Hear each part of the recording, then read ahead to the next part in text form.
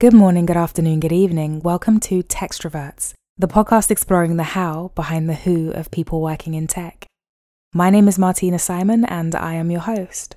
This podcast covers anything but the job.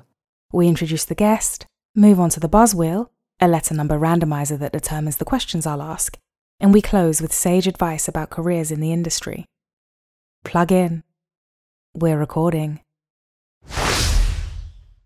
Every Friday, Textroverts, we have a fantastic guest from this industry who I get to interview.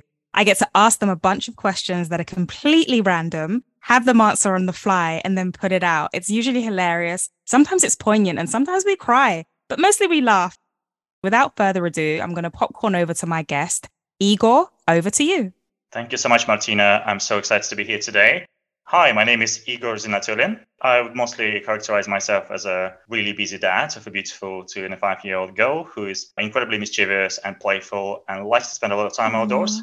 My other role is to run learning and development and sales enablement programs for TikTok in the UK, which is a very exciting and dynamic place to be at the moment. And previously, I was your metamate at Facebook, and I was lucky enough to help build Blueprint training program for agencies, various clients, and most importantly, small businesses. It was wonderful to be able to bring the light of marketing truths to advertisers all over the world.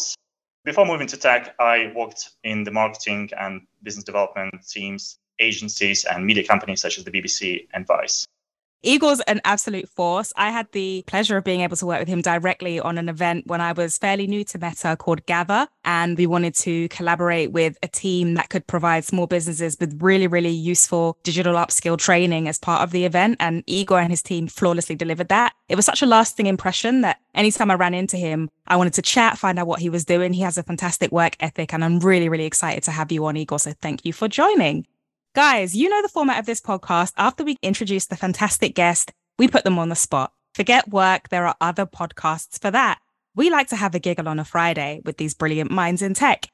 I like to popcorn over to what I call the buzz wheel. There's no actual wheel, but we do take the guests for a spin. I have letters between A and Z, which determine the question format, and numbers between 1 and 20, which determine the question topic. Igor, I'm going to ask you for a letter and a number combination to kick this off. Absolutely. I'll go with that, which is my start of my surname. And let's go for 17. Okay, 17 is the topic of routine. Describe your pre-Zoom meeting routine. I used to do quite a lot of webinars, sometimes hundreds, even thousands of people on the line. It did require a bit of preparation. So for that, I did have a routine, which mostly would be completely switching off just for a minute or two to make sure that you focus on your inner calmness and try to imagine the most successful, positive outcome of the training, of the meeting. And it's really, really helped me to be a bit more relaxed, focused, determined, and cheerful about the whole experience. Do you ever get super anxious before you've got to talk to a group of people or deliver a training? And over the years, have you had to try and control that anxiety?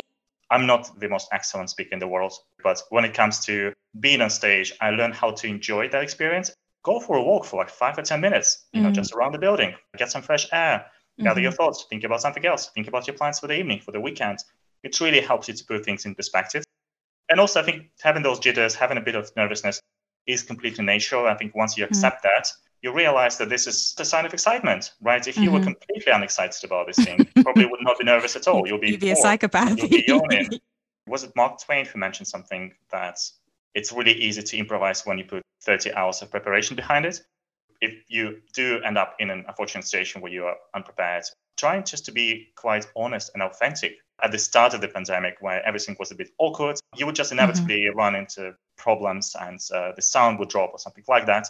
Or your face would turn into a giant wobbly pixel. And you just learn to deal with that, right? And you learn to be open about it. When you're comfortable with that, actually it creates this sense of relatedness in the audience. And they'll probably laugh along and they'll probably be a lot more empathetic and sympathetic to your cause. The most important thing is admitting that something is not quite right, not mumbling or speaking for the sake of speaking. It's completely fine to be comfortable with silence. I think sometimes silence is the most powerful.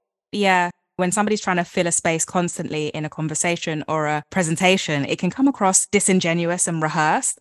You can tell that Igor's a pro in his field, and I'll definitely leave some links so you can find him if I can find them online to watch him back. Igor, great feedback there with your pre-Zoom meeting routine. Let's parry on over to another letter and number combination, please. Let's go for R1. R1. One is the topic of family. Under R, the question is, when last did you surprise a family member with something? Well, hopefully I do it every day with something. I think probably happens a few weeks back. It's kind of this new acquired skill that I never suspected I had before. And it's something to do with repairs. Generally, I'm quite bad on the sort of hardware side as opposed to software. There's nothing worse than, a crying child who's shown you a toy that doesn't really function anymore and you have no idea what to do with it. You sort of instinctively try to cobble things together. You're experimenting a little bit. Sometimes it works, right? And if it works, it's a miracle. And I think there's been more miracles than less recently. So I think I'm getting better at that. No offense to you. The bar is low, Igor, if you feel like you fixing a toy is something superhuman. You haven't seen those toys. For sure. I mean, some of the toys of today, we can call them that. Like you said, you need kind of a degree in being an electrician. Yeah. When were you last surprised by something somebody in your family either said or did? Do you have a really poignant memory that a family member shared something and you were like, wow? My daughter, Daisha, started singing recently and she's like singing really, really well. She's singing ABBA. Daisha, go on. That was adorable. That was beautiful. And it certainly is one of those amazing, wonderful feelings of being a dad. I mean, Igor sounds like the sort of father that's going to take his beautiful daughter to X Factor and audition her in front of Simon Cowell to be the next Queen Mother. Igor, you've been brilliant and you've definitely given me food for thought. And so I'm really excited about this juncture of the podcast that I call Sage Advice. Sage Advice is the last segment of each Textroverts episode where I ask the brilliant expert that I have on to lend some advice that they have either picked up on the course of their career or heard from somebody else that's really helped drive them forwards for the people listening that really want to do what you do. So Igor, over to you, please, for your advice to somebody listening about getting into tech. 3 things to emphasize here. Patience, having a competitive edge, and data skills. When it comes to patience, I would say tech is bombarded by applications from all over the world. Inevitably, it just takes sometimes longer time to get to that perfect position. That means that it's just really natural to be rejected. It happens to all the strongest candidates all the time. So you just need to keep trying and you'll find that particular specific match sooner or later. When I said edge, I think it's really important to bring unique competences because, again, the competition is stiff and you're not competing with people from the same region, from the same country, competing with global multinational talent from all over the world. It's insufficient to be really good at what you do. You also need to be excellent at a very specific niche skill set, which will definitely give you that competitive edge. So when you are stacked against 10 other equally strong candidates from around the world, that competitive edge will get you over the mark. Finally, I would say be comfortable with data. Very, very important to have a little bit of that background because no matter what you do, it's really all about data tools, performance, API integrations, you name it. Pretty much impossible to talk about these things with confidence without understanding the back end.